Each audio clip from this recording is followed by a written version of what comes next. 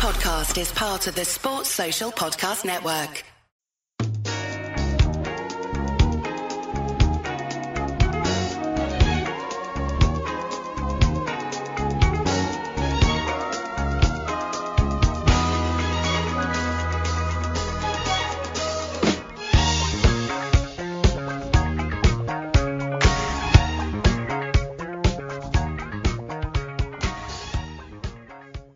Hello, I'm Eddie Gibbs and welcome again to Off the Wall, the podcast here on Anfield Index. We like to give you a small taste of some of the content available over on the paywall side of our channel at Anfield Index Pro.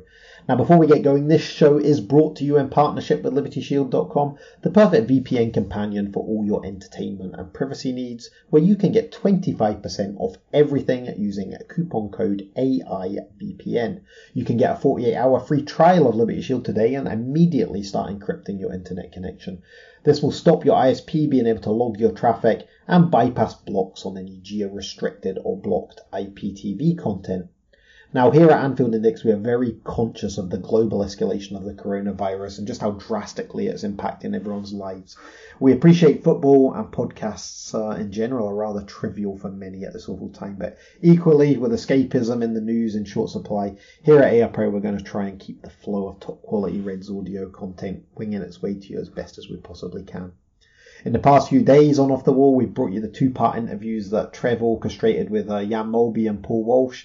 We also brought you part one yesterday of the Mark Lawrenson story. So there's no answers on a postcard for what we might be bringing you in today's show. Over on AI Pro, there's the Steve McMahon story. That's in two parts. So we recorded that last week with the Liverpool legend, and it's really worth your time to go over and sign up to AI Pro just for that alone. It's an absolutely brilliant story that Steve gave Trev about his breaking through at Everton, being an Everton fan, going to Aston Villa, joining Liverpool, and eventually leaving Liverpool, obviously, in the Graham Souness era. Also on the paywall side, a few other shows that I mentioned yesterday that are well worth getting your ears around. First of all, you've got the next part of the Kings of Europe documentary series, a series that we've received absolutely fantastic feedback about. On the show this week, they're talking about Naby Keita and his contribution to that Champions League win last season. Trev narrates and is joined by Jan Molby, Paul Dalglish, Gags Tandon, Dan Rhodes, Dave Hendrick, Jonathan Hardren and Gary L. Smith.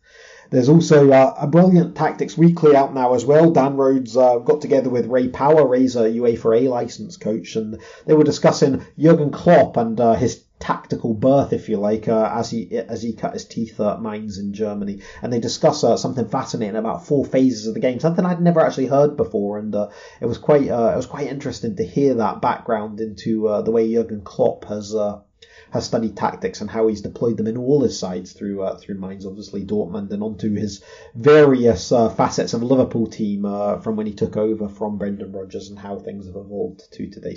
So go and listen to that one. We also had James Pearce from The Athletic. He is a regular guest on Media Matters, and he joined Nina Kauser recently just to discuss what will happen next, when we might see Liverpool playing again, when we might see football again, and just how important football is to everyone's lives. Now, to enjoy this fantastic content from AI Pro, we wanted to let you know that you can get the service now absolutely free for 30 days. Yes, 30 days instead of the usual 7 days. And all you have to do to sign up is head to AnfieldIndexPro.com. There is a zero obligation, genuinely zero obligation to continue after the 30 days. If you don't like it, you can cancel at any point. If you decide just to have the trial and then don't like it, you just cancel. It's very, very easy to do.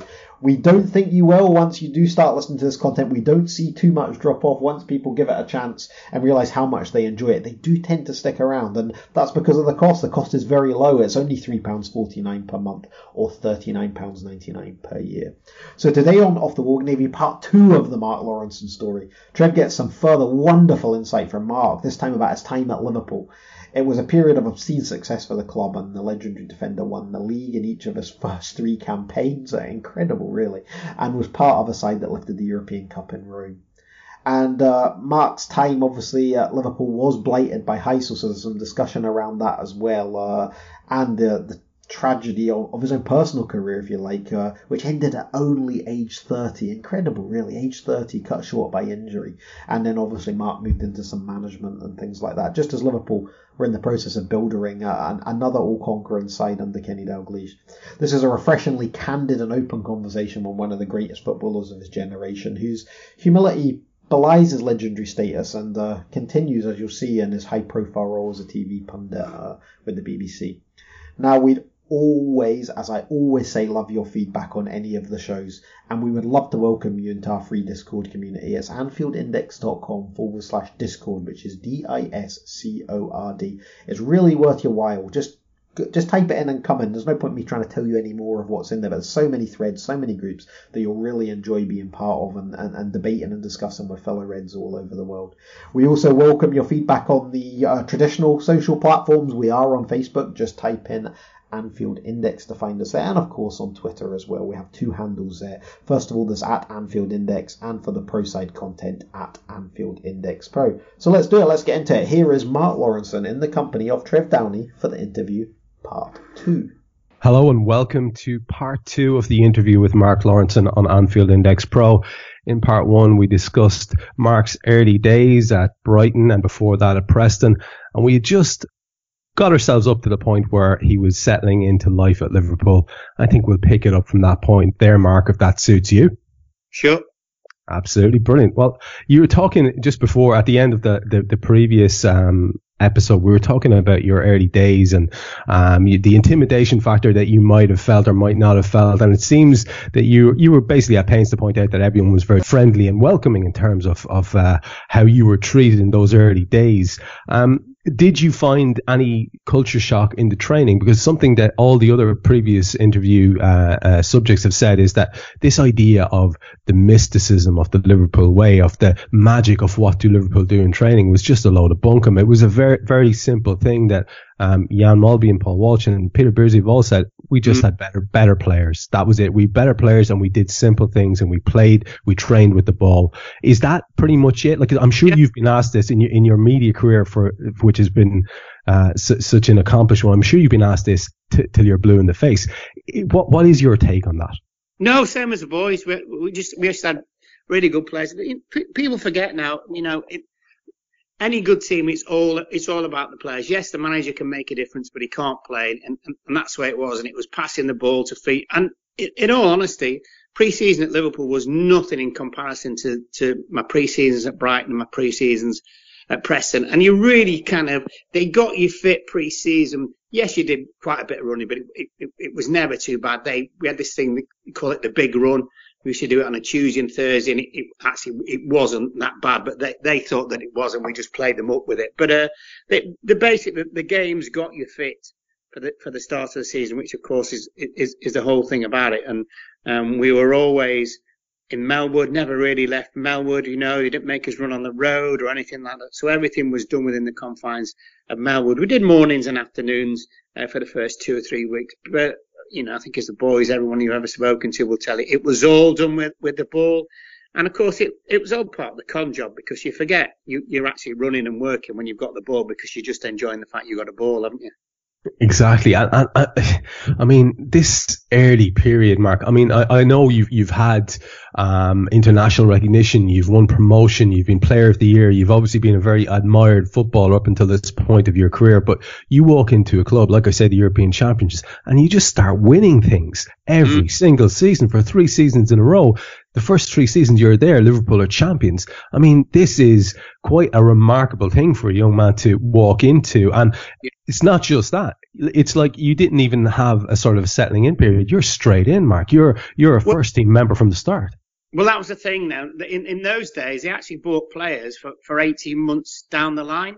So you could spend up to 18 months actually in the reserves. And I was really fortunate, to be honest with you, because they realised, nothing to do with me, they realised I could play in all sorts of different positions. And like I came into the team at left back. My debut was at Wales, at Wolves, played left back. And then I think next week I played centre back, and I might have played right back. I played all across the back and all across the midfield. I even played left side midfield one day, would you believe, in a cup tie at Swansea and scored. But I think that was a real kind of Brucey bonus for me, because it just meant I had more chances of getting in the team rather than just being pigeonholed as, he's a right back or he's a left back or whatever. And it really, really did help. I mean, the day my first league title. We'd won the League Cup. I think we beat Tottenham at Wembley in that one, and in the February, March. And then the last day of the season, to win the league, we had Tottenham at home, and Nottingham Forest went to Ipswich. I think it's Forest went to Ipswich, and if we'd lost and Forest had won, Forest won the league. Or was it? No, sorry, I've got that totally wrong. They went to Ipswich, but if Ipswich had won and we'd lost, Ipswich had won the league. They were our closest challengers. And we played Tottenham. I played midfield alongside Souness, and Hoddle was playing. And I tell you what, Trev, he scored one of the best goals I've ever seen in my life. He hit this ball from 35 yards out, left foot, half volley, and I was the closest to him, and it whistled past my ear, and it was like, oh my goodness me, just before half time, stunned silence, and we're thinking, crikey, and I think it was 0-0 at half time, Ipswich versus Forest. And then fortunately, and this was Ray Clemence's first game back at Anfield, because the day I signed for Liverpool, Ray signed for Tottenham, Jimmy Case went to Brighton, and a guy called Colin Irwin went to Swansea, and they went for a combined total of 915,000, and of course he paid 900 for me, so they made 15 grand on the day, plus he got rid of 3 wages and only got 1. That's how clever Liverpool were. Anyway, it was Clem's first game back, and I scored with a header from a corner, and when I say header, it was like about 14, 15 yards out, a big looping header at the Kop end, 1-1, and then I played Kenny through, just flicked a ball over my head, played Kenny through. I think he scored and Ronnie scored as well, and we won 3-1. And as luck would have it, flipping Forest went to Ipswich and won anyway. But that was my I kind of think that when I sat in the dressing room after that match, I thought, yes. And bear in mind, I'd already won the League Cup, but you'd always want to win the league because it was 42 games in those days. And I just sat there, and it was what was really striking was the minimum amount of fuss. We all got in, we had a cup of tea, no high fives, no shouting, no nothing, whatever. It was just like, wow, we've done it. We've absolutely done it. So, that was a fantastic day. But Mark, I mean, your modesty is quite something here, because you're talking about you're really talking down something there in terms of your versatility. I mean, you talk about being shunted around from pillar to post there, but not many players can do that. And I think you played 39 out of those 42 matches that you mentioned. So you're obviously a guy who's capable of doing it in the first team in Liverpool in various positions. I mean, as you sat there in that dressing room, yeah, okay, it's comparatively calm because these guys are serial winners, but yeah. You must have had the biggest grin of all time in your face, clutching that medal. Yeah, well, listen, you don't get a medal. You didn't get. You don't get your medal, of course. It's in Ronnie's box later on. It's in Ronnie's box, and you get it thrown to you at the start of pre-season if you played enough games. Yeah, no, it wasn't. It was a funny season in many ways, insofar as we played Brighton away very early on in the season. And that was me going back for the first time. But we were playing at AZ Alkmaar the following Wednesday in the European Cup. And on the Friday morning, Bob asked me to go in the office. I'd never been in the office. I thought, crikey, I'm in trouble. And he said, look, I'm a little bit embarrassed about this. He said, but I'm going to leave you out tomorrow. And he said, I have to say, and he said, you've been our best player for the last, however number of games that he said. He said, but the problem is, he said it's Europe and it's experience, which obviously you've got a lack of at the moment. So I'm going to bring Phil Tomo back and play with Alan Hansen. And he said, we're Brighton away tomorrow. He said, I can say you've got a groin strain. So he offered not just to leave me out, but also to say that I was injured. He said, because I realised you go back to Brighton. He said, and if you want to go, you'd be sub anyway. And I said, no, I'm fine. He said, really? I said, yeah. I said, it's not a great issue. I said, I'm obviously disappointed that you don't think I'm up to it to play in Europe. He said, it's not that you're up to it. It's just the fact it's just a different experience. And he said, I'd like you to get used to it. I said, okay. Anyways, as luck would have it, I think I came on at Brighton for quite a large part of the game. I think, who got injured? I think, Alan Kennedy got injured. And of course, the next thing then is we go to Alkmaar and we draw 2-2. Tomo and Alan played centre back, and they both made a mistake each. And Bob came up to me at the end of the game, and he just said to me, "Sorry, son," he said, "I've made the wrong decision. I won't ever do that again." Wow. So, yeah, I know, yeah. Good. In your first season, it's good news for you. Well, yeah, it must have been. It's such a tremendous confidence boost. I'm wondering as well. I mean, the fact that you did play in all those various positions, do you think that helped you with sort of mentally putting to bed the fact that you were Liverpool's record signing? Yeah, absolutely, undoubtedly. Because when I walked into that dressing room, and I remember even the Echo. The local paper when they go, Liverpool signed Lawrenson for 900,000, and I can just imagine loads of scousers thinking, "Who's he? Where's he from? I don't remember him." And basically, people at the club told me after a while that they'd watched me for a long, long time, watched me playing for Ireland, and he said that's sort of when we really made our mind up, thinking that you could play at this level. He said, but one of them we Brighton to Anfield. And I played up against Kenny and just had one of those really, really good days where everything went well. And it's funny because I never thought about it at the time. We got beat 1-0 in the end. Liverpool going for league, and guess who scored? Flaming Hansen, of all people, hardly scored any goal in his life. Anyway, and I remember one of the journos just came up to me in the corridor. He was about to get on the bus. One of the local Liverpool journos, John Keith, his name, he's still around actually, he's a legend over there, and he just said, "Hi Mark, it's John Keith," and he said, "Well played today." I said, "Oh, we got beat." He said, "No," he went, from a personal point of view, and he said, "They really like you here." And I just sort of looked at him and thought, bullshit, like it's giving me the old whatever, and I said, "All right, okay," and you know what, I never even thought anything about it. But obviously the man was telling the truth, because it certainly panned out like that. Mark, if you that window of time there from when you arrive at the club really until when you are leaving the club, it's a kind of a golden era, and it's very much the formative stage of my support. I obviously I was following the team before that, but those days were the real days that I can remember. I used to get to see games at the weekend and stuff like that on a regular basis. And obviously, like I suppose a huge amount of people at that stage, my hero was well established in the former Kane delegation. I wonder, I remember being sort of offended for him at the time that he never won a European Player of the Year or anything like that. I know Graham Souness, who you've mentioned, obviously he's going to be biased, but he reckons he was as good as anyone in that era. Yes. When Rummenigge was winning it and people like that. And George Best, I saw a brilliant 1986 documentary about Kenny, and it was set just, I think, kind of 1986 time. And again, George Best saying, "This guy's as good as anyone I've seen." Was that apparent to you guys on the pitch at the time? Oh, crikey. Absolutely. He was. I mean, we all live in Southport. There's me, Hansen, Ronnie, Jim Beglin, Gary Gillespie, Steve McMahon still got a house here. So we're all really, really close.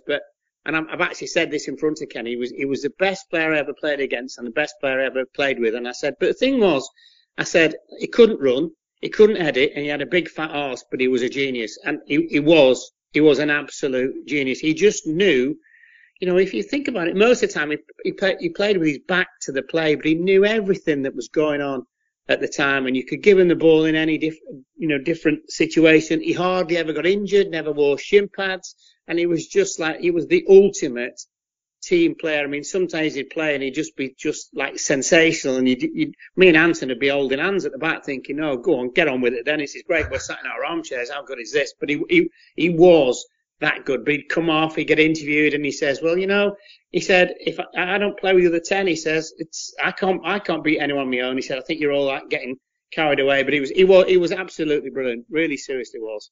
And it was another thing. Maybe, as you say, it was the lack of that sort of pushing himself forward into the spotlight that stopped him from maybe winning one of those major honours that an awful lot of people. It seemed to, the two things, self promotion and that kind of thing, seems to go hand in hand sometimes with those awards. Yeah, I think I just wonder maybe if Scotland had a little bit more success, that maybe that might have been the difference. But you'd think, certainly after he scored the goal against Bruges in, what was that, 79? 78, yeah. straight away, then if you're kind of UEFA, basically, you must have looked at him and thought, my God, if you didn't know anything about it, who's this fella? Surely somebody would have followed up and said, God, this guy is so good, you've got to give him the award. But hey, it is what it is. It's probably the only flipping thing he's never won. Well, to be fair, he's not short of trinkets for his press anyway. I'm wondering, on the opposite, on the polar opposite end of that, there were an awful lot of people knocking around the club who, again, actually, and you compare it to modern times, fans have their favourites and fans of the people that they get on their back. I'm wondering, who did you consider to be massively underrated, maybe at the club at that time, in that era, say, especially in those earlier days? Well, I would say, I would say, I don't think Walkie ever really got the adulation he should have done and the praise. Walkie scored nearly 30 goals from midfield one year, but the always problem was that Russia would score more. And John Walk could play anywhere, by the way. He could have played centre back. It was a funny one, Walk. He was just, people never really cottoned on to the fact how good a player he was, and his level of consistency was excellent, and probably a little bit kind of Phil Neal. I would have said Nearly was like one of the first two-footed players I'd ever played with. Obviously scored loads of goals in terms of penalties, etc. His passing was fantastic. He wasn't a great defender at all, but he'd always kind of be in position, and he was seriously overrated. I'm going to put you on the spot in a few minutes and talk to you about defence, and maybe we might even link it into the modern times, because and this isn't in any way sort of fawning or anything like that, but yourself and Hansen, easily the two best defenders I've ever watched play, and not just as a partnership. I'm talking about as individual players. I could not get enough of watching you guys play, because back in those days, I think, people enjoyed that art a little bit more. They enjoyed a tackle. They enjoyed the idea of timing a sliding tackle or getting a foot in and getting an interception. And there's a sort of a snobbishness now about certain things like that I see creeping into people's commentary. I'll be really interested to hear what you have to say about that. But just before we get to that discussion about yourself and Hansen and the defence and all the rest of it, I was just struck by something that Paul Walsh said in the last day, and it ties in with something you've mentioned earlier on with your medical. And he was saying that basically, let's just say the medical treatment at the club wasn't perhaps of the standard that he would have liked at that time. I think Paul arrived in 84. And at that stage, am I right in saying, Mark, that there wasn't a full-time physio until Kenny took over as manager? Yeah, well, even when Kenny took over as manager, the physio was part-time. He's a guy called Paul Chadwick, he still practices in Formby, which is probably 5 miles down the road from Southport, where we all live. And, we'd been to him sent by the club on a few occasions. What used to happen, if you got what we call a serious injury, you were sent to see the specialist straight away. So, his name was Mr. Calver. And he generally did all the operations if he needed them. But the physios were basically Ronnie Moran. I mean, Bob was originally a physio, and Joe had a spell of physio long before I got there, and it was sort of Ronnie Moran. And in the treatment room there was no windows, and what would happen would be you would just put onto they were called the interferential machine, and you go in, you had to be in at 9 o'clock, and they'd wire you up to this interferential machine, which basically had pads and wires and sent like heat through your leg and all that sensations and stuff like that. And they'd set the alarm on it for 20 minutes and they'd clear off. They'd leave you to it. So, there was no banter unless another player was in there with you. It was this whole thing about, make it really, really uncomfortable for them when they're injured, because boy, they'll be desperate to get back training. And it worked, and they'd take you to Melwood. It was the only time ever, as well, as a professional at Liverpool, you could wear tracky bottoms. If you were in, you couldn't wear them otherwise. And they just make you walk round the pitches and walk round and round, assuming you could walk round and round and round till you're absolutely bored to hell. And they'd say to you at the end of the week, how are you feeling? Oh, I feel so much better. I feel like I could play. And it was all part of the ploy. But yeah, no, there was no full-time physio. And as I say, Paul Chadwick would come in sort of 1 o'clock, and then he'd sort of, all the injured players, he'd write down what sort of treatment they needed, and the next morning that Ronnie Moran would put them all on the machines and stuff. But it was Kenny who was instrumental in just getting him in. That's the first. He never came with us to a game either, Paul Chadwick.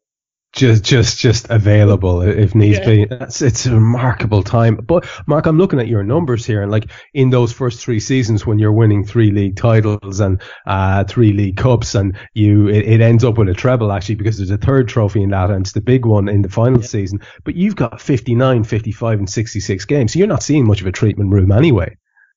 No, I was really, really lucky, and I never wore shin pads. I'm a bit like Kenny. I never wore shin pads. I felt really uncomfortable with them. I kind of just sort of, you got to be lucky to play so many games. I mean, form obviously is a big thing, but injury is probably even bigger. And the thing as well, Trevor, in those days, if it was painful, but you weren't going to damage yourself further, you just played. The days of cortisone injections were a little bit before us. I only ever had one in my life at Brighton, which after I'd had it, I vowed never, ever to have that again, because all it does is mask the pain and makes the injury worse. It makes it actually chronic. But you played with the pain, and that was it. It's just the way that it was. I remember one particular week, a little bit later, I had 10 stitches and a gash in my shin, and I played 6 days later. Yeah. And it was still really, really raw and a little kind of seeping still, and they just bandages it up and said, you'll be absolutely fine. He said, the worst thing is we might have to stitch you back up again. It was just, you just got on with it. Yeah, you say that like it's something that's sort of in the mindset of modern people, but it really is. I mean, and Peter said the same. I think he played some 150 or 200 games in a row just because he could. And some days I was sore, but you just got on with it. It's exactly the same mentality you're talking about. Yeah, it is. There's nothing worse than being injured. So if you could possibly get through the pain, you just did it, and it was different, and everybody was generally of the same kind of mindset. All the stories you read nowadays, I'm not of the right frame of mind to play football. Oh my goodness, how could you never be in the right frame of mind to play football? I just that's something I cannot really accept when you consider that all those days as a kid you were absolutely desperate to play, and then suddenly turn up. I'm not my mind's not ready, and do me a favour, no, not for me. Yeah. At least, anyway, you seem to have as well as yourself, you seem to be surrounded by a lot of guys who could remain fit for long periods of time, and that team did stay together. And like we say, it built, and we'll talk about the 1984 European Cup final in a minute. But I do want to talk about this blossoming partnership that you had with Alan Hansen on the pitch, which it is, and again, not wanting to seem as if I'm blowing smoke here, Mark, but it's the stuff of legend for Liverpool fans. It's like I said, it's the best I've seen, and for any fans who like me have a 4 in the first part of their age, and we're lucky enough to witness the sort of combination of you two guys. Like, I'm talking about, the precision and the tackle, the pace that you both had, the lack of fuss, both skillful on the ball and hardy when necessary, kind of quiet toughness. You compare that to the defending that the last few years has seen at Liverpool, and it's an intolerable kind of a torture at times for people like me to watch. Yeah. I guess even younger fans than me will think of the days of Hoopy on Honshaw, or maybe later Hoopy on Carragher, and think, well, why can't we be like that again? But neither of those two partnerships had anything on you. Like, I mean, were you guys kind of just, did you notice that from very early on, that this thing that people say that, I knew that he would go and I'd stay, or was it just a kind of a telepathic thing that you used to hear about back in the day? Yeah, I mean, people say telepathic, but I mean, I'm not trying to big us up, but I think we're both quite intelligent guys. We got all our O levels. We both studied and spoke Latin at school and everything, so we weren't stupid.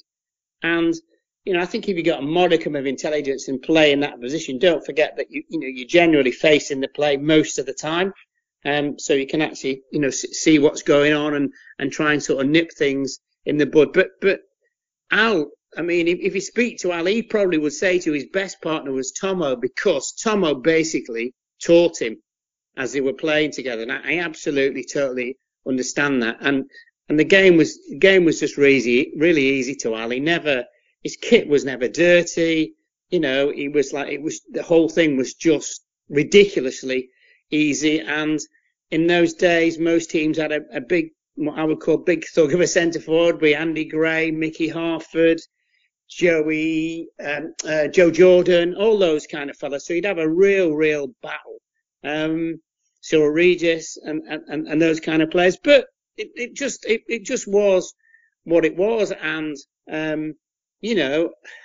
Al played next to Alan Kennedy, and Alan Kennedy wasn't a particularly outstanding footballer, but he worked in our team.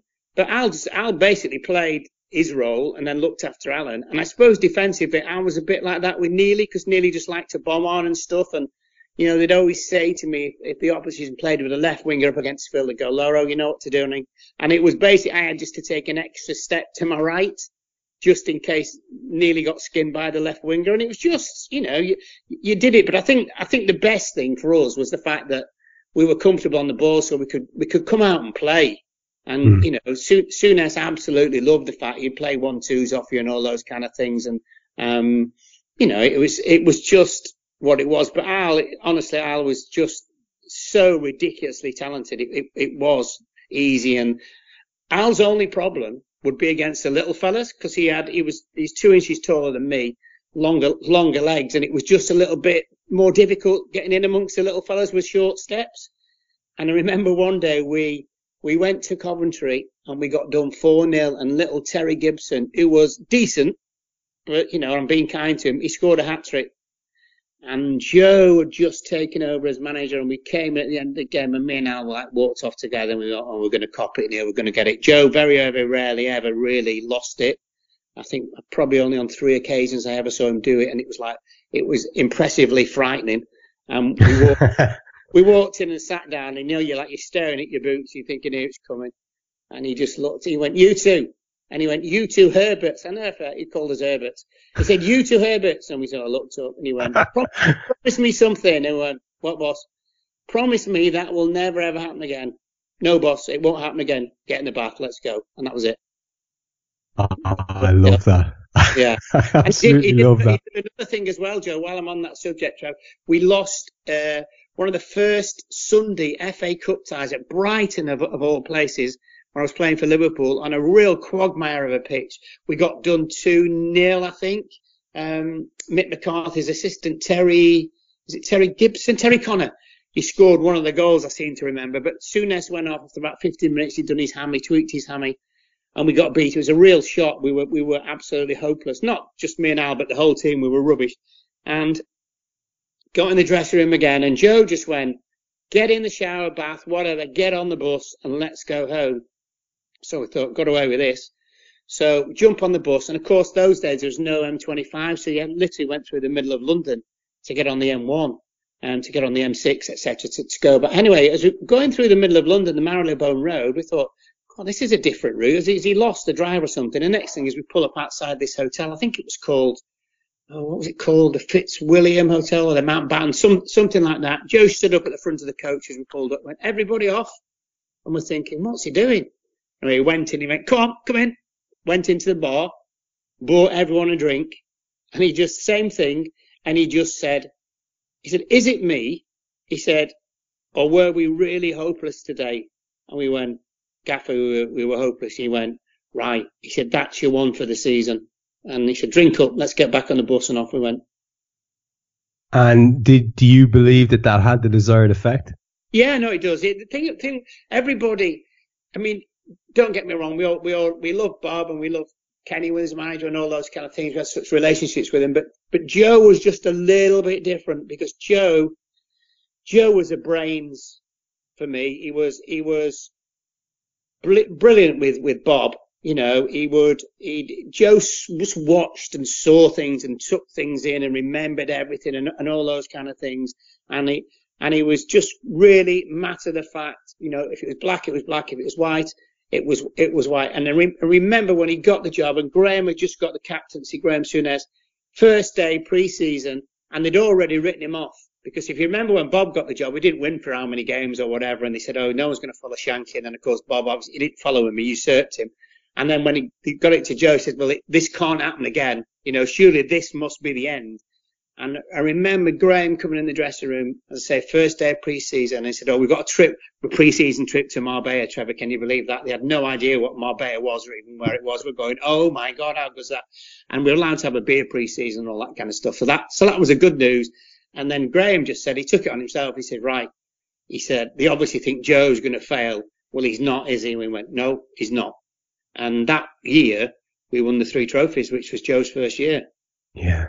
Yeah, it's just these stories, Mark. I mean, they are way too regular and consistent for it not to be a thing. And there was something beautiful about the way you described earlier on the idea of, you know what to do, Mark, because basically Phil's up against a tricky guy here. He's probably going to get skinned a couple of times, so you just watch out for him. And it's that thing you're talking about. It's just a basic intelligence, I guess, in an era of heat maps and all sorts of at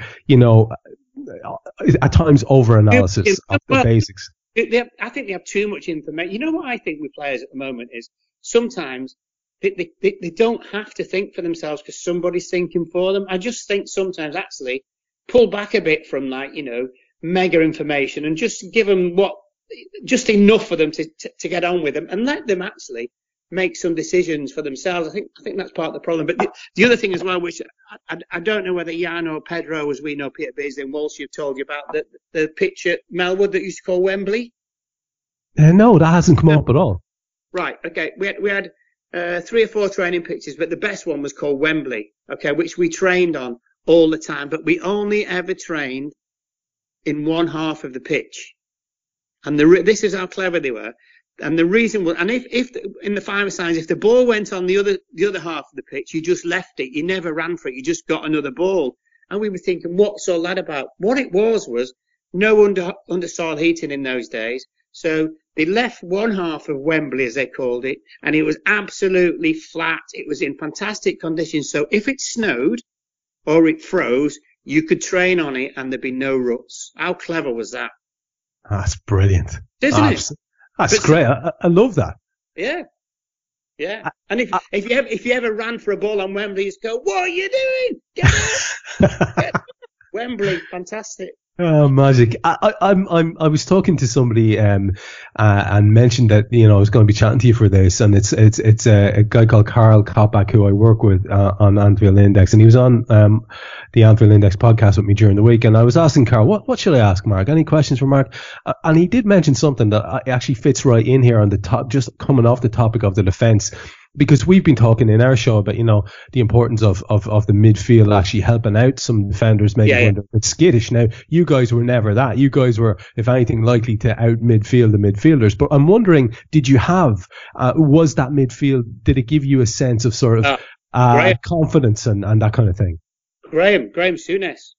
Graham, he just had this presence about him. He actually never got the praise that he should have had. He was absolutely top class player. He really seriously was. You could give him the ball under pressure, 2 fellas on him or whatever. And the thing about Graham, he had this aura about him, but also he was frightening to the opposition because he did 1 or 2 things. I mean, if Graham was playing now, he'd be banned for half the season, to be honest with you. But what a fantastic player. But he was just this presence, and the best compliment I could pay to Graham would be like, look at the players who played alongside him.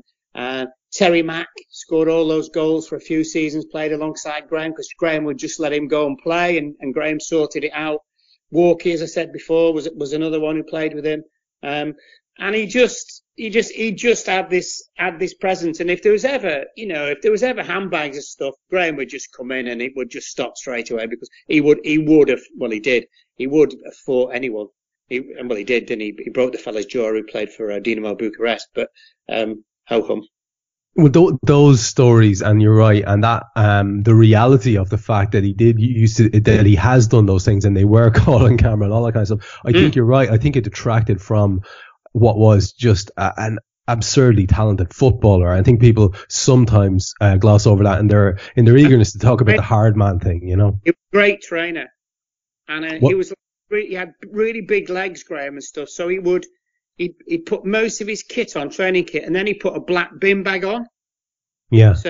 and he put the black bin bag on, and he used to sweat like a pig, and that just he's obviously lost quite a bit of weight. I don't know how much, but he just said he just felt so much better. He struggled a little bit with his weight, and yet when you see him now, he looks really, really trim.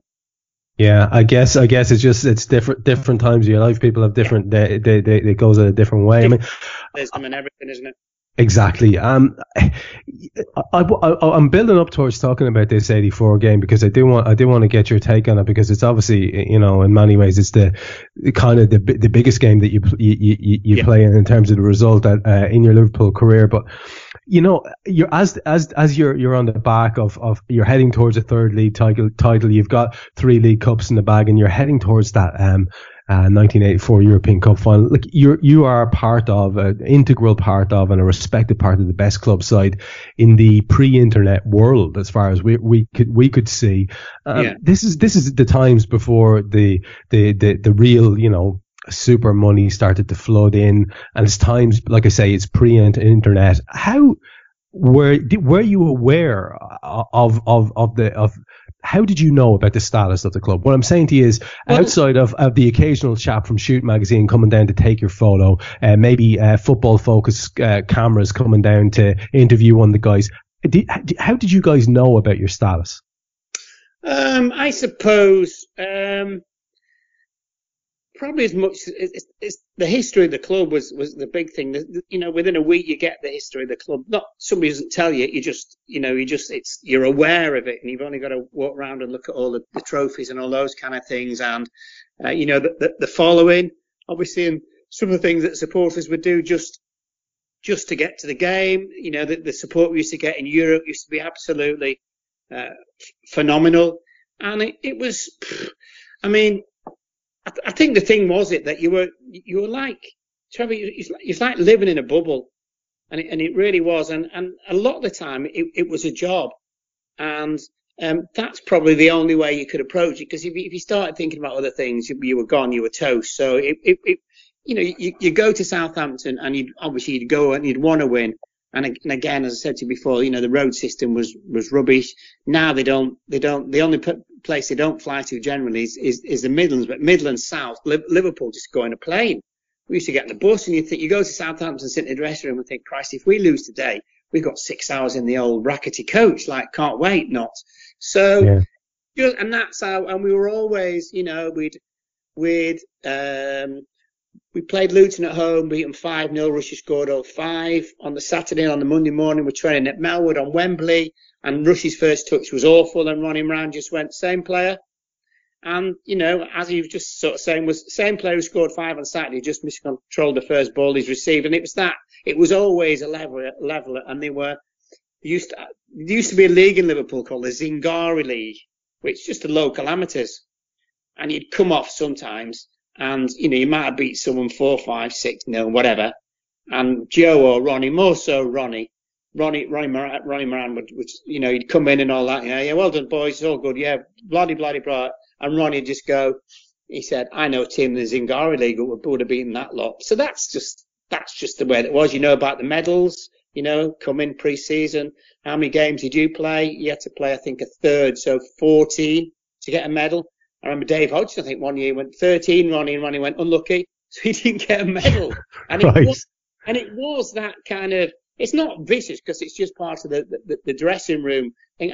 I remember one day, I was a little bit back. I was late back from Melwood. I had to do something. It was for some media stuff, and they wanted to do it Melwood or whatever. Anyway, so it was a Thursday. We're playing away on the Saturday, and generally they'd come in and they'd say, right, you, bring your stuff tomorrow, travelling. That's all they said, travelling, as in you're travelling with the first team, you're going away, no team or anything. And I'd missed it. So it was Thursday afternoon, and in those days when they still had the boot room, there was Joe, Ronnie, Roy, Tom Saunders, John Bennison, Chris Lawler. Yeah, I think there was probably 6 of them. And they sat on skips. There was no chairs. They sat in the old boot room amongst the boots on skips, and they'd have a little tot of whiskey on a Thursday. And we used to say they're pushing and running in there, which was basically they were picking the team for the weekend if it wasn't already picked. And you'd have to knock on the door, and it was like, you know, you might have won 3 leagues titles in a row and all that kind of stuff. But when you knocked on the door, you just thought, oh, here we go. And the barrage. What? They'd shout from outside. Mark Lawrenson, can I have a word? Yes. So you'd open the door and they'd all look at us over to say, what do you want? We're having a nice chat here and having a little drink. What's your problem? And they'd go, right, so bring me back tomorrow. And straight away Ronnie would go, oh, did you hear that, Joe? And he said, yeah, I heard it, Ronnie. Bring you back tomorrow. So you're picking yourself, son, are you? And I went, no, but I didn't know, and I missed, you came round and I was at Melwood and all that kind of thing. So you think you're playing well, do you? And I went, no, not really, Ronnie, it's whatever. And he went, yeah, Joe, shall he bring his bag? Yeah, go on then. And that was just the way they were. You just got away with nothing. You mentioned there briefly in passing about some little media work. Was that something that took your eye from very early on, considering you've gone on to make such a good career of it? No, it wasn't. It was, I think where we were probably lucky, especially me and Al, was that we just kind of tended to do loads. If somebody asks you to do something, you just go, yeah, within reason. Right. And I think the problem is that obviously the more and more successful you are, the more and more you do stuff. But I mean, one of the funniest things I ever heard was Alan Kennedy's got many nicknames. You used to call him Billy Bungalow. He had nothing upstairs, right?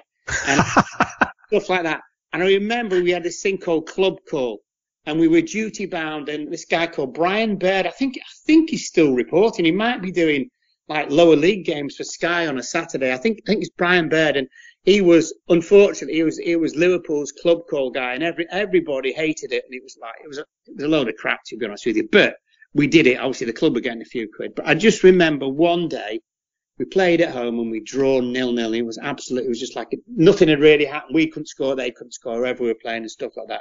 And he nabbed Alan Kennedy as Alan Kennedy was making his way to the players' lounge. And there used to be a little kind of room where it was like a closet. It had mops in and all cleaning stuff that the cleaning ladies used to clean, all the, round by the treatment room and the dressing rooms and all those kind of things. And Brian Baird was interviewing Alan Kennedy, and he unfortunately left the door open. And as I'm walking past, Alan didn't see me, and I saw Brian Baird, and I just waited and waited. And Brian Baird said to him, well, Alan, it wasn't really too much of a game today, was it? And he said to him, I'll never forget, he went, do you know what, Brian? He said it was dog eat dog or vice versa. Well, my God, I could not wait to tell everybody. Absolutely. It was dog eat dog or vice versa. Oh, my God. I can just imagine the two Latin scholars having a chuckle about that one, all right. I've been putting off getting to this match, but I want to talk about the 84 European Cup final, because it's got its own mythology, and we know the stories about the Chris Ria song and all the rest of it. But it must have been quite an intimidating atmosphere anyway, to be going to Rome to play Roma, and in that great old stadium. The team that you were up against, I mean, I recall seeing them, throughout that season a couple of times, thinking, Christ, these are good. Yeah. Was there a feeling that, we may just have gone a step too far this time? Was there ever any doubt amongst you guys? There seems to be this lovely, quiet confidence in that team, and I guess any team with yourself and Hansen and Souness is not going to be lacking in that. But was there a genuine wariness about that game going into it? Well, not really. We didn't know much about Roma, because you forget we didn't see Italian football.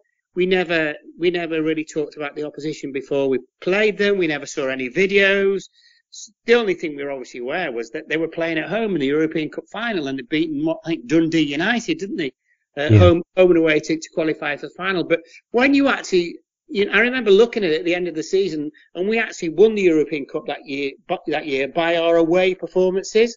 I think we went to Bilbao, who were a really, really good side.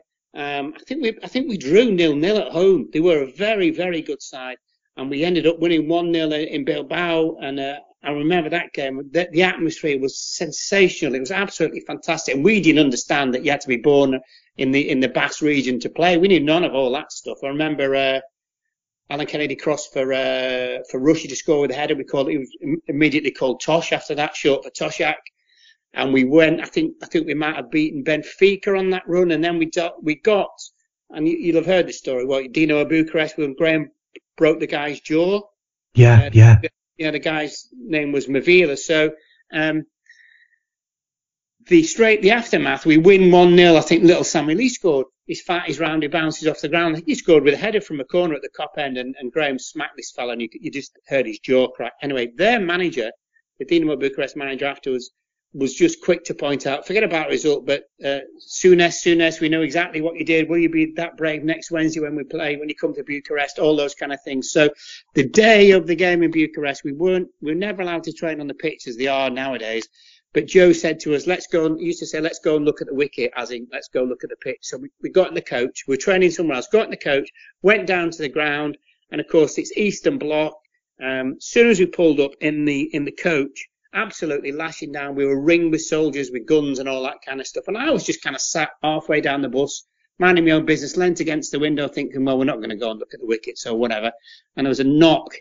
And as I looked, it was a soldier, and he just made that thing across your throat, that thingy, as I'm going to chop your throat. And straight away I went, no, it wasn't me, it was him, and pointed to Souness. And if you remember, I think there was Graham, I don't know whether Davy Jono was still around. There was me. There was a few of us with long dark hair and tashes, and we obviously all looked the same.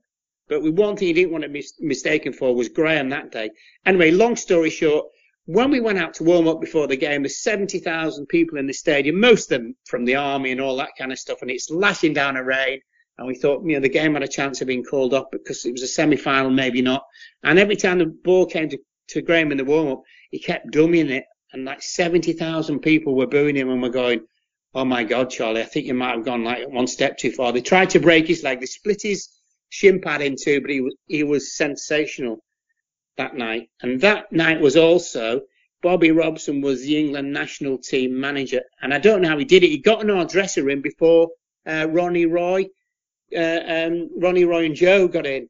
And he stood on the table, Bobby Robson. He said, guys, he said, I have to tell you, that's the best away performance I've ever seen from any football team anywhere in my life, just as Joe and Ronnie came in. And Joe just looked at him and went, Bobby, we never praise our players. And then, to be fair to Joe, he just did this little dance and did a bit of a whoop and all that, because obviously we'd got to the final. And, so then we got to Rome, and I just remember we always went to Israel.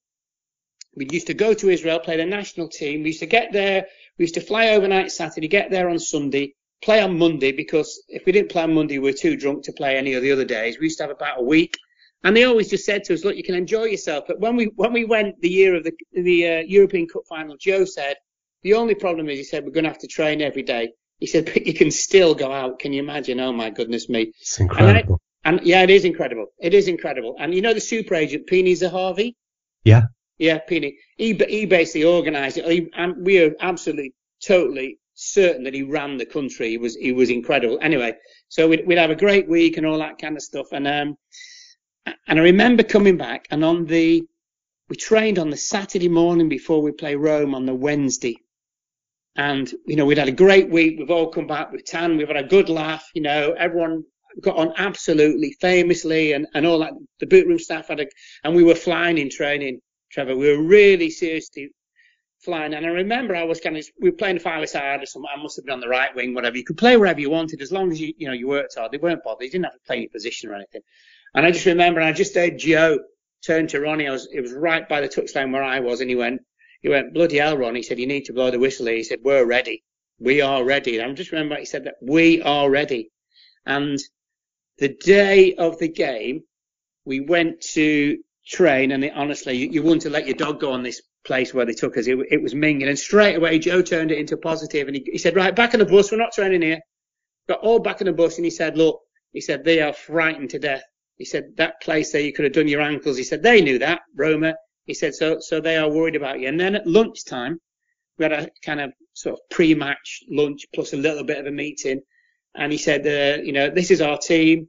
He said, I've got this directive from UEFA that says they're a little bit worried that, where the Liverpool fans are going to be, they don't want you running to them.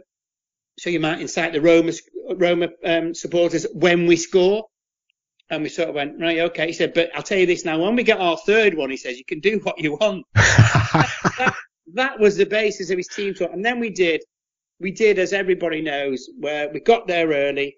and changing rooms were in the corner of the ground, and you had to go up loads of steps and stuff like that. We got in the dressing room, and again, Joe, Ronnie, Roy just went, get out, we need to put the kits out, go on, clear off, go and look at the wicket. So we went downstairs, got to the edge of the pitch, and literally 3/4 of the stadium, the Roma supporters, it was full. This is like an hour and 45 minutes for the kick-off, absolutely full. All lot had made their way in the end. They were probably still in the bars and the pubs. And Graham said, typical Graham, let's walk round the pitch.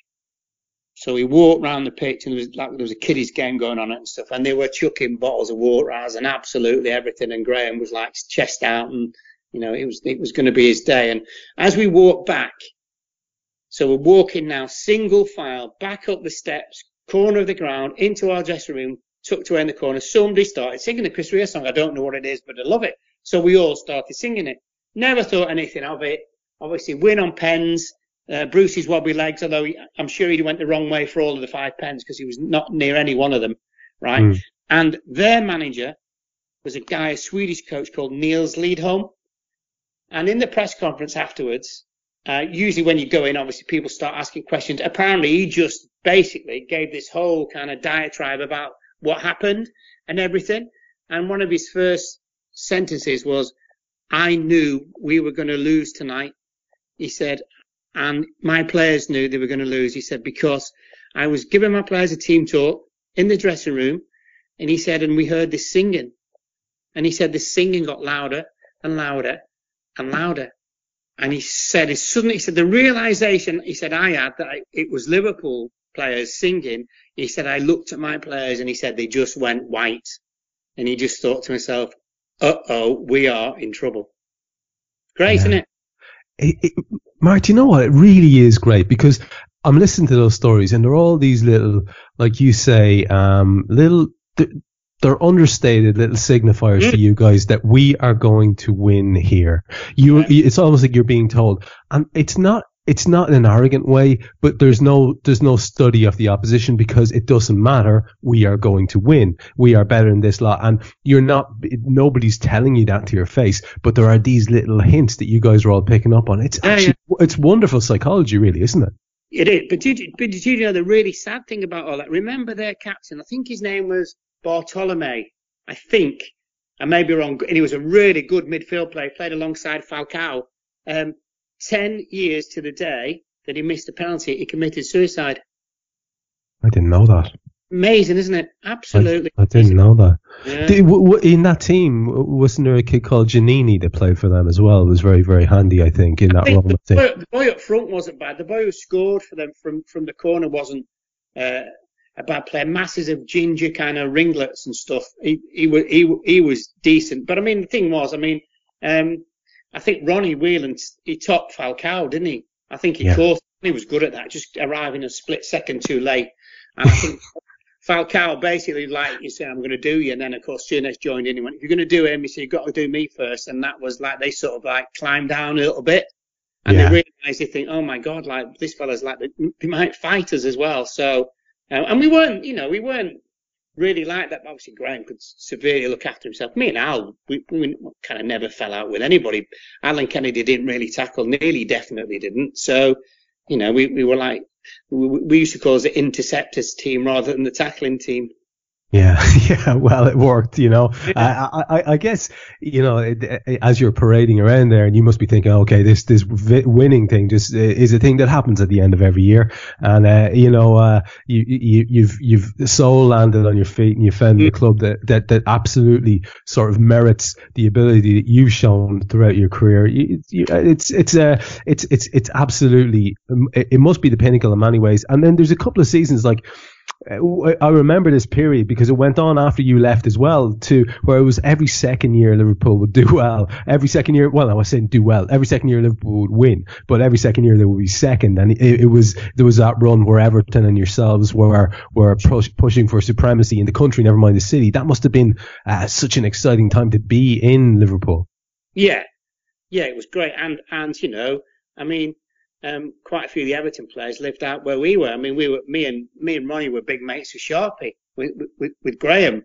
It was, by the way, talking about underrated football, Graham Sharp certainly was. And now we kind of, we got on famously, and I don't think there was any great problem. But I mean, they had a real top side, and I mean, the unfortunate thing from their point of view, obviously we all got banned from Europe. But looking at that team, when you look at that team, I can remember all the players now, and I think they would have had a good chance of winning the European Cup. But obviously it wasn't to be. Although the cynics, and it would have to be a Red fan. You remember they were sponsored by NEC.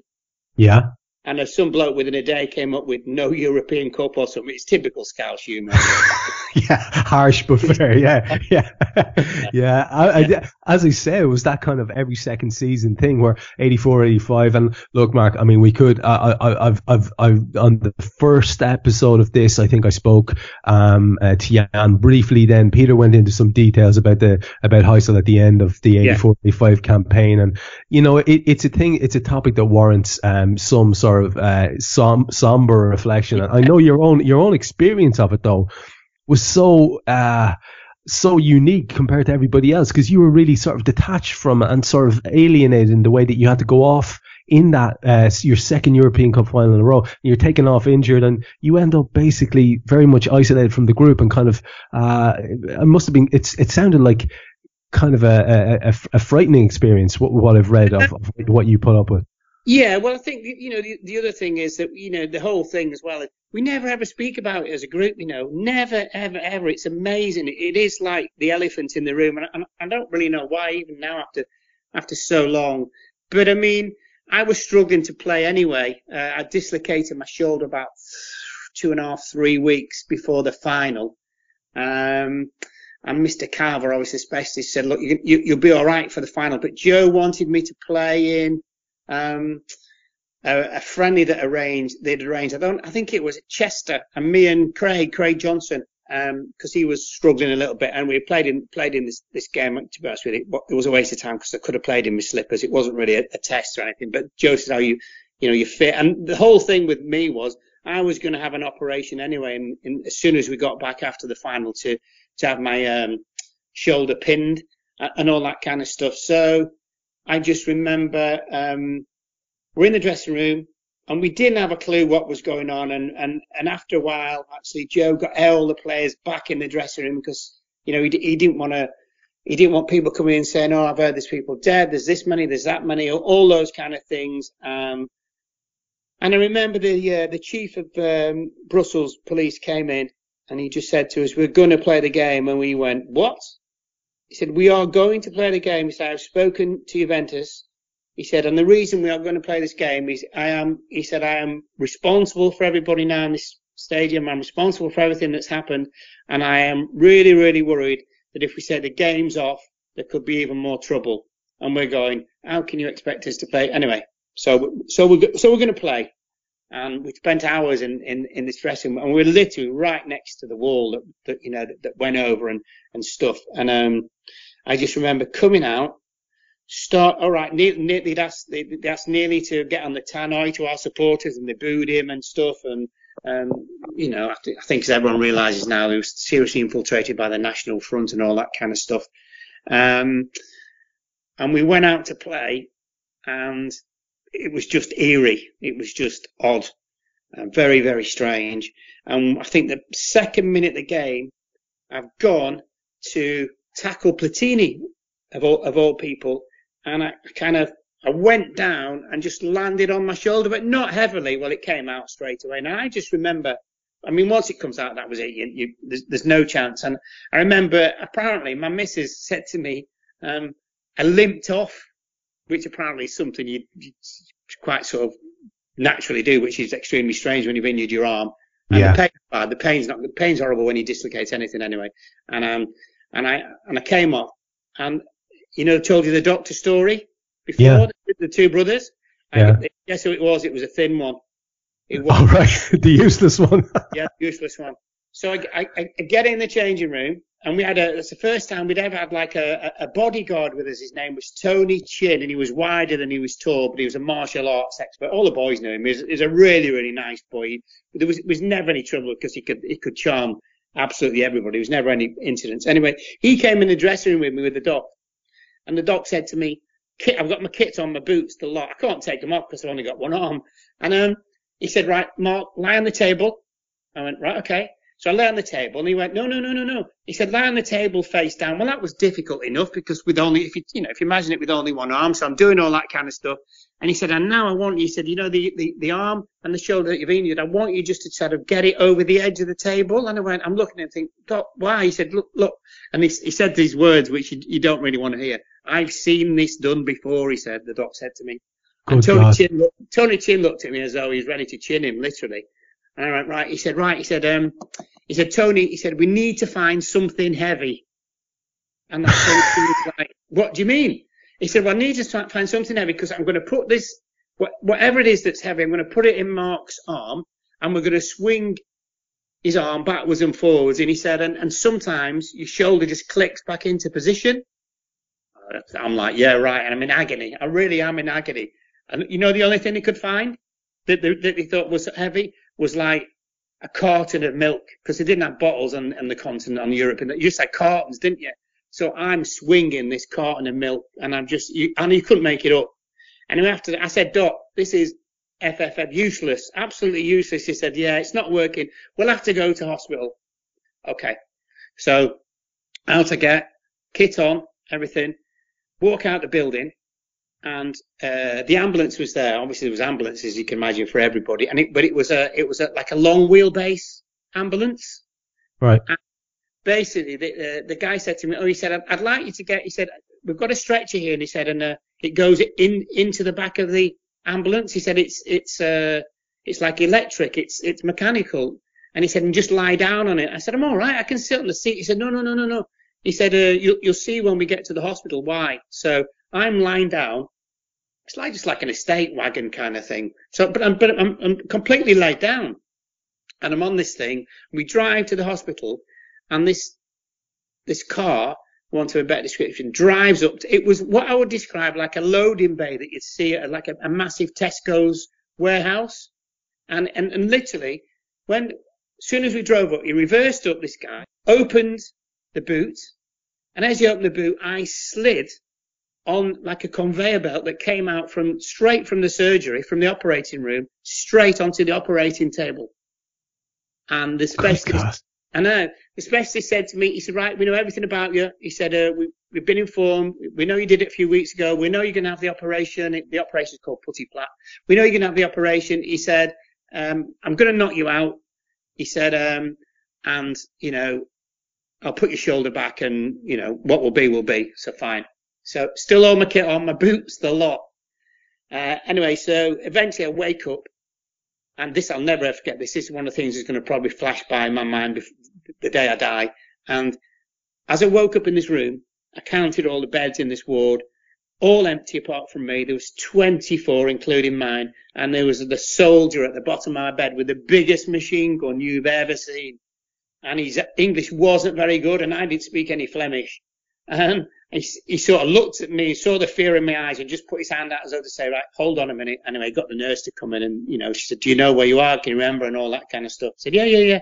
And in the morning, I was basically, we got out the lift we got out the building by one of the service lifts. And Roy Evans came with my missus at the time in the morning. Roy Evans came, and all he bought was a tracksuit. And I said, club tracksuit. Oh my God. So I went, of all the things, he said, well, we couldn't find anything else. He said, we don't know where your clothes have gone from the dressing room. We couldn't find anything else. He said, but we'll reverse them so no one will notice. I mean, obviously it's extremely sad, but you laugh, don't you, and all that kind of stuff. But it was absolutely horrendous. Absolutely. And she's sneaking out. I mean, oh my God, Mark, that must have been so traumatic. Like on so many levels. Like you say, the only way you can deal with things like that is to, when absurdity happens, is to cackle at it in the moment. Well, the other thing is, as the doc had said to me, I saw the specialist before he went, and he said, look, I'll actually do your operation for you if you want to stay. And I said, no, it's arranged for me to be done as soon as I get back to England. And he said, you do realise that, the dead and the dying are in the hotel. Well, you can imagine how I felt about that. It's like, oh my God, yeah, that's really kind of cheered me up and stuff. But yeah. And I don't know if you've got time, but I did a documentary a few years ago. Some company made a documentary. Me and Brucey spoke on it about Heysel. None of the other lads would do it. And they told me an unbelievable story about a family. There was like a dad, uncle, and the son. I think there was 4 of them all together. They drove from Turin, white van, drove all the way across the border, etc., and parked like a mile away from the ground. And they parked outside this house. And apparently this lady came out and looked at them, and they sort of said to her, look, we're going to the football, Juventus fans, can we park the van here? She went, yeah, absolutely, don't worry, I'll look after it, you'll be absolutely fine. Anyway, anyway, as it happened, he said, one of the 4 was killed. So he was obviously in the marquee, the makeshift morgue, and the 3 of them didn't know what to do, so they went and spoke to the police, and the police said, he said, who you're looking for? And they said, we're looking for such and such a thing. And he said, such and such a body. He said, well, one of you can go in, only one of you can go in and identify the body. So all the time this was happening, this lad who died, his mum in Turin, they did it, the whole document. She knew. She went to church. She just knew that her son had died. She hadn't been told. She just knew one of those strange things, and she went into church and she was praying and all that kind of stuff. It's really spooky, this story. And so they go and identify the body, and then the policeman just said, look, the best thing I can say to you is you probably need to go home, because obviously, you can't kind of stay here and the body will be taken away and we don't know what's going to happen, blah, blah, blah, blah. The 3 of them walked back to the van. Guess what? No keys. They were in the kid who died in his pocket. They had to go back, and one of them had to go back in the morgue and get the car keys out of his pocket. Oh man. Evil, innit? Yeah, the tragedy of that was just so horrible. Amazing. And for you guys, obviously it's incredibly difficult to cope with as a group, and there's a massive change at the club when Kenny takes over. And again, I've spoken to the other guys at length about the 85-86 campaign with Kenny as player manager, and it's a double win. His name was Golden Balls. You know what? I read you quoting him as Golden Balls before, and I thought, hang on, this is pre-Beckham, and you guys were calling Kenny Golden Balls at that point. Yeah. Really? And what was the if you don't mind spelling it out, what was the idea behind that particular? Well, just everything he touched was we said he was born with golden balls, so that's what he was known as. Everyone else knew he was kind of King Kenny. All the punters knew him as King Kenny. We just called him Golden Balls. Oh, that is magic. I really don't think enough other people know that. I mean, okay, so in Golden Balls' first campaign, I mean, it's absurdly successful. You have another league title. You play a lot of games again and lift an FA Cup as well. It's a double when the double wasn't often done. And again, I'm going charging through this, Mark, but I want to get through a few things before we finish. And, 86, 87 is another one of those nerdy seasons. But then we come to a point where you're only 30 years of age, 29, 30 years of age. And, it's the campaign 87, 88, which people will remember for being that a new team which emerged, which of course you would have featured very, very and fitted in so well into. Every time I look at that team, I think, oh God, there should be a Lawrenson presence in it. But it's basically the season in which they go on to do whatever they do, but you're struck badly by injury, which effectively maybe puts an end to your top flight career. Yeah, no, it did. I mean, I remember it was a game against Wimbledon, and it was like Fashanu and Cork up front and everything, and they were brutal. And we played with 3 centre backs, me, Al, and Gary Gillespie. Unfortunately, Kenny said to me, Laurel, you can play free. So I didn't have to pick one of those 2 up. Well, what a result that was. And they got a corner, Anfield Road end, sort of got headed out, and I ran out with the ball, and I was running, and we were attacking them like counter-attack. And, I was quite quick, as people knew. And I just remember Fashanu chasing me. And the next thing is I kind of tripped over as though someone had just flicked me. And George Courtney was the referee, and I turned around to George Courtney, and I've gone, effing what a foul, look, dirty, such and such. What he went, Mark, nobody near you. And I went, what are you on about? He said, nobody was within 15 yards of you. And I'd ripped my Achilles. I was operated on that night. And I remember about 3 or 4 days later, so I'm there in my bed and stuff, and one of the male nurses was never told, and it was like great fun, and he came and he said, "How are you?" And I said, "I'm all right." And he just went to me, he went, "No one ever recovers from Achilles tendon. You'll never play again." And I went, "Yeah, go on, do one," and stuff. But do you know what? After a while, I realised I wasn't going to play again. I had such a poor blood supply as well, which was the real problem. I remember Jack coming to see me play when I sort of made me come back in the A team. Jack came, Jack Charlton came to watch and everything, and he said, "Oh, you look all right." And I thought, I didn't say anything. I just knew I wasn't right, but obviously it was the A team, and it was quite easy and stuff like that, And I got back in the team, but I was doing this ridiculous thing where, especially when we played away from home, travelling from the hotel to the ground, I'd take me right shoe and sock off, and I put my leg up above my heart, so it basically pumped all the rubbish that was in my Achilles all away, so I could play. And I mean, it's ridiculous. It really wasn't. And even now, it's so swollen. At the end of the day, it's just one of those things. But Mark, it's an interesting thing, and I have actually personal experience in this, because it's the same thing. That anecdote you talked of there, where you assumed someone had kicked you. That exact thing happened to me. It was a total rupture, and I felt a bang on it. In fact, people heard it. And I know something very similar happened to John Barnes as well. And I saw Barnes on a documentary, and he actually he turns around and he says, "Have a look at this." And he just shows the back of his two calves, and they're completely different. And again, I can relate to this. I've got one ridiculously large calf and one that had to develop after whatever it was, 12, 14 weeks in a plaster. As you say, you're never really going to be the same again, but it is quite dramatic. You were quoted as saying that you tried to play, but you just felt like an imposter in your own body, basically. Yeah, I was playing on one leg.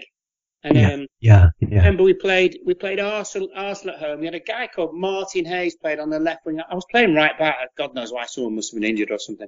And he was quick, but I was quicker. Okay.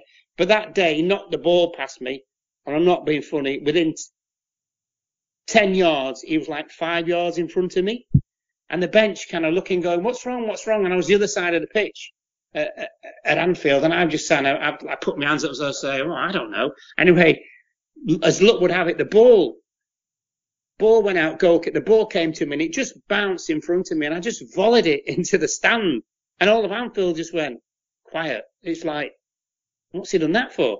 And I just signalled, I'm off, I'm out, and I was done. I was finished. But I'd known for a while, and it wasn't, And then of course everyone says, "Oh, it's really sad and all that." And I just said, "You know what, guys? I'd seriously known for a while." And they took me to a place in Shropshire. I went to see. It was me, Jim Begden actually, and Kevin McDonald. Those two had really bad broken legs. You remember Jim got his against Everton, and I think Kevin got his at Southampton. And they were kind of recuperating and stuff. And we went in to see this guy one by one. I was first in, and the guy said to me, "Right," he said, I've got all your medical information and stuff like this." He said, "You're here for 2 days." He said, "I'm going to do a series of tests on your good Achilles and a series of tests on your poor Achilles."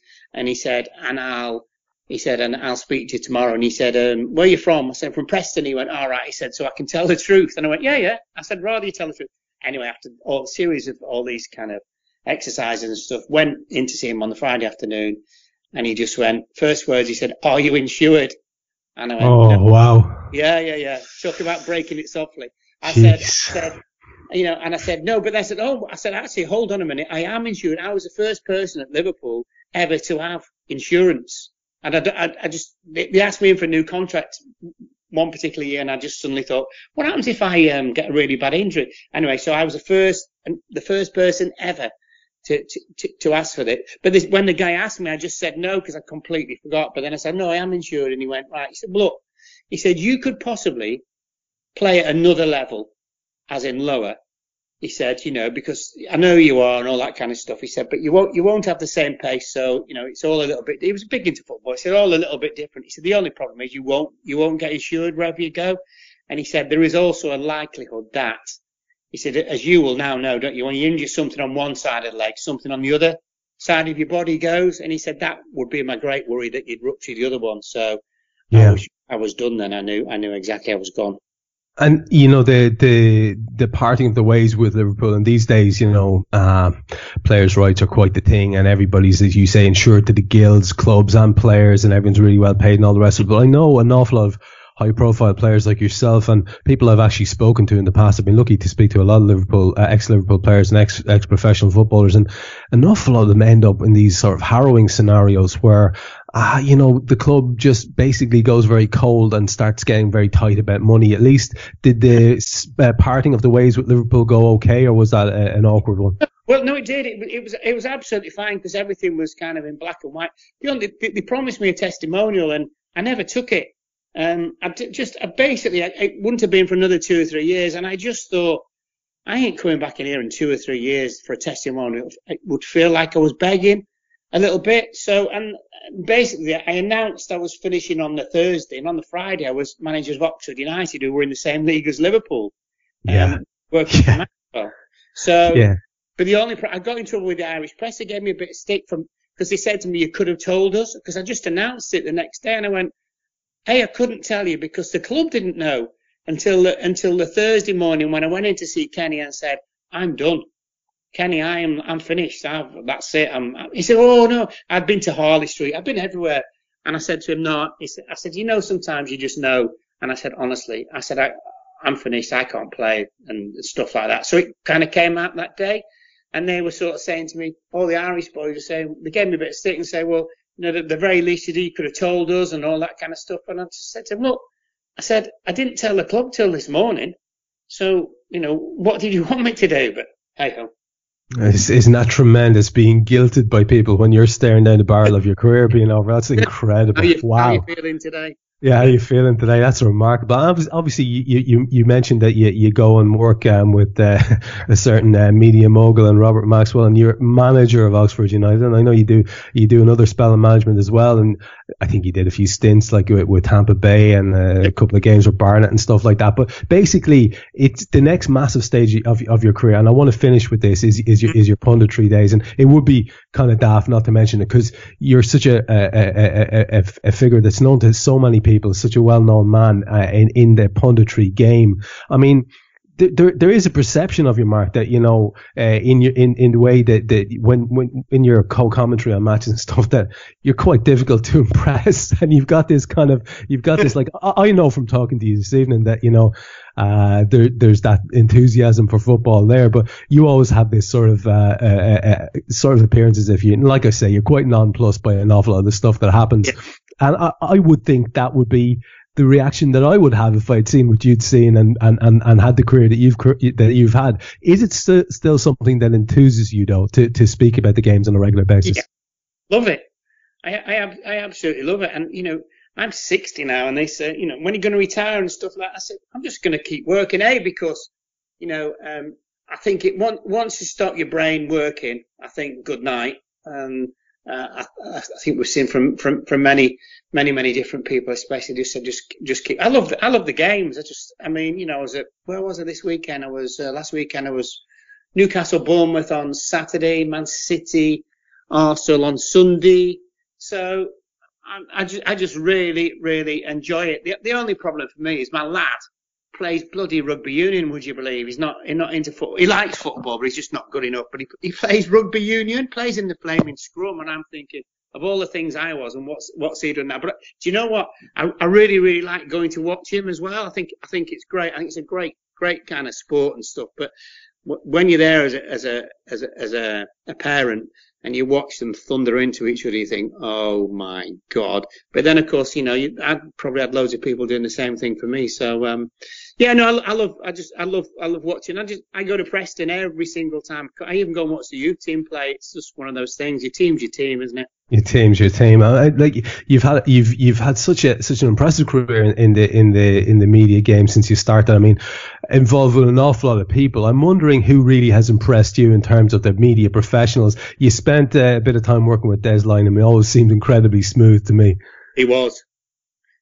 Now Des was absolutely fantastic. He just always had that glint in his eye as well, didn't he, Des? He was like full of fun. He was a great tourist. I remember when I was at Brighton, when I first met him, he wrote for a remember Topical Times football book? Of course I do. Yeah, okay. And he came down to do this article. And when we were at Brighton, we didn't really have a training ground. We used to sometimes train at the dog track on the pitch in the middle, and it was like by the squash club. And he says, I'm meeting the squash club at 1 o'clock. Okay, so I met him in the squash club at 1. And at 11:30 that night, in some pub in Peacehaven, we partied. We were absolutely, the two of us were soaked. We'd had a long, long day. We got he said, let's get the stuff out of the way and let's have a drink. But Des, what a top bloke, but what a top tourist. I don't think he's particularly well at the moment either as well. So I think I may be wrong here, but I think he's a bit like my mother, getting very, very forgetful, shall we say. Right. Again, it's something that's a trait of your punditry, is the fact that you speak your mind. You're very, very direct about things. And I know actually very recently, I think you got a bit of flack off Liverpool fans who can be very sensitive a lot about your opinions on Phil Coutinho and how probably the club should have sold him during the summer because actually it made sense. And I found myself, actually, to be honest with you, as a guy who works in Liverpool media, I was nodding my head in agreement with you because your logic was quite unassailable. It was like, basically, if you're being offered that money for a player, he could be crocked in a month, and I get that. I mean, has there ever been any moments in your career where again, I think was there an incident with Liverpool fans as well where they might take an exception to some interaction with the Sun? Does that sound familiar to you? Flipping Sun, that bloody, Dan Walker, who presents Football Focus. Sure, yeah. He dropped me in it that day. That was at Watford. Right. And we were doing it live at Watford, and it was like 2 minutes to 1, so we're off air in 2 minutes, and it was the last item, and we were going to just stand by the dugout and talk whatever, and it just started to really rain. So she said, no, we'll do it in the dugout, and just, you've got an earpiece in and everything, and the editor's saying, oh, Lauro, he said, and Danny said, just hold that paper up there, and it was something about Jose, wasn't it? And I never even looked at the paper, Trevor, and of course I held the paper up, and of course I'm now holding it up and I'm looking at it and thinking, oh my God, it's the Sun. Yeah. And of course straight away we came off and I said to Dan, you just hung, drawn and quartered me, and what are you on about? I said, it's the Sun. He went, oh, he doesn't swear, Dan, he doesn't swear at all. He went, oh, he said, I tell you what, he said, I will go on Twitter, and he said, I will tell them that it's my fault because that it is, but obviously I got absolutely dog's abuse, but it was just one of those stupid moments. But I got loads of calls from different people as well who said we've been in this, we've done the same thing purely by mistake. But well, of course, and that's it's so possible that can happen. But I do, like I say, I think an awful lot of people appreciate, Mark, that there is always this layer of honesty to what you talk about and the way that you put across your opinions. It does sort of gleam from your commentary, and always has. And I think if you deal honestly with people, they know that, and it's only people who want to crib that do crib. Yeah, I don't have any problem because everyone's got an impression or an opinion. An opinion of absolutely everything, which is absolutely no trouble at all to me, especially now with Twitter when you get all the idiots on it and stuff like that. Do you know the worst thing that I have? What's that? Is predicting the Premier League results. Oh God, I'd imagine that's a nightmare, Mark. Nightmare. I go to a game and there's always one idiot, and it's always a bloke, and it looks like he's between 35 and 40, and obviously lives in the back bedroom at home with his mum and dad. And he said to me, he went, "Oh, your bloody predictions and all that." And on a good day, I just laugh, right? Yeah. And on a bad day, I look at him and I say, "Mate, what's your name?" And he goes, "Oh, my name's Ashley." I said, "Ashley." I said, and it could be any ground in the country, it could be Aston Villa or whatever. And I say, "Right." I said, "What do you think of the weather today?" He said, "Oh, it's not very nice." I said, "No, it's cold as well, isn't it?" He said, "Yeah." And I said, "Do you think if I could predict results in the football every single week, I would be stood here at Aston Villa in the freezing cold talking to you?" He said, "What do you mean?" I said, "Well, I'd be on the bloody yacht, wouldn't I, in the Bahamas, because if I really knew the results, I'd only have to do it 1 week and I'd be worth millions." And unfortunately, they don't get it, do they? But it's a nightmare. Honestly, it really seriously is. And I'm not being funny. I mean, the BBC didn't help the other year where they said right at the start of the season, the day before I started doing them again, and they said, they love this and it's growing, and we love it, and it's so fantastic. And they said, "Oh, and by the way, we're changing the points." I went, "What?" He said, oh, we're changing the points. I went, right. And we start tomorrow. And they went, yeah. And I went, well, that's really nice if you need to give me the all the people love it and that, but you don't sort of have any dialogue with me saying, oh, I think we're going to change the points. What do you think? And then the best one again was the start of this year. They said, oh, we've decided to put you in the Predictor League. And I went, okay. Any chance you could have phoned me up and said, we're thinking of putting you in the Predictor League? They said, you know what they said to me? We knew you wouldn't mind. Really? Right. Thank you very much. Well, that's what you get for being an amenable chap, Mark. That's clearly what you get for being an amenable chap. My God. I think, before I let you go, are you going to do any more commentary on Pro Evo? Because that's my favorite football game, unlike most people. No, I've never had an agent, and I did a run of like 3 or 4 or 5 years. Yeah, I remember. Yeah, I had them all. It was with the Japanese, and it's like 5 days, 8 hours a day. You just read these lines all the time. It's like unbelievably boring, mundane. It's absolutely horrible, and you just think of the money, think of the money, think of the money. Yeah. And stuff like that, in the end, your voice is just like a waste of time. But the last year, and it's always recorded in Soho. It was when I did it, and I remember I turned up the first thing on the Monday morning to Soho, so I'm there till Friday, and the Japanese are in there, and I've gone, where's the scripts? And the scripts were like old telephone books, and they'd be the size of 2 telephone books, and they just talked through me through they were in the next door, obviously, where they were sorting the sound off, and they said, oh, what we're going to do is we're going to give you the scenario, and we want you to make your own words up. Oh, my God. What? He said, bear in mind, this takes 5 days. I went, you are doing what? And he said, what would you? And I went, and I just knew then. I went, nah, that's the end. I did it, but I said, no, I'm not, no chance. See you later. Yeah, it's quite enough. I think that's as good a spot as any to let Mark get back to not being badgered by an Irishman coming through his computer at him. This has been an absolute treat for us here at AI Pro, Mark. And I personally want to thank you for being so open and insightful in this interview. It means a lot to our subscribers to get to hear these stories from genuine legends like yourself, men who've walked the walk, and the fact that you continue to do it in a related field in the punditry game just adds a lot to this one for me, I think, for everybody else. So thank you so much for taking the time talking to me tonight. What you don't know, Trevor, is that halfway through it, my son tiptoed in and listened for about a minute, and when he just gives you the eyes as though to say, not this same load of old crap again. I suppose he's probably heard 1 or 2 of them before. Slightly.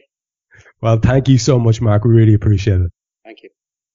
And thank you, lovely subscriber. On AI Pro, international break doesn't mean that we take a breather. Instead, we keep bringing you delights like the last 2 hours in the company of Mr. Lawrenson. That's because we appreciate your support immensely, and we think you're bloody marvellous. So channel your inner hippie and send positive vibes the way of our travelling red men in the hope of preventing them from getting broken. You heard Mark, there's hope. So be nice to each other and stay safe out there.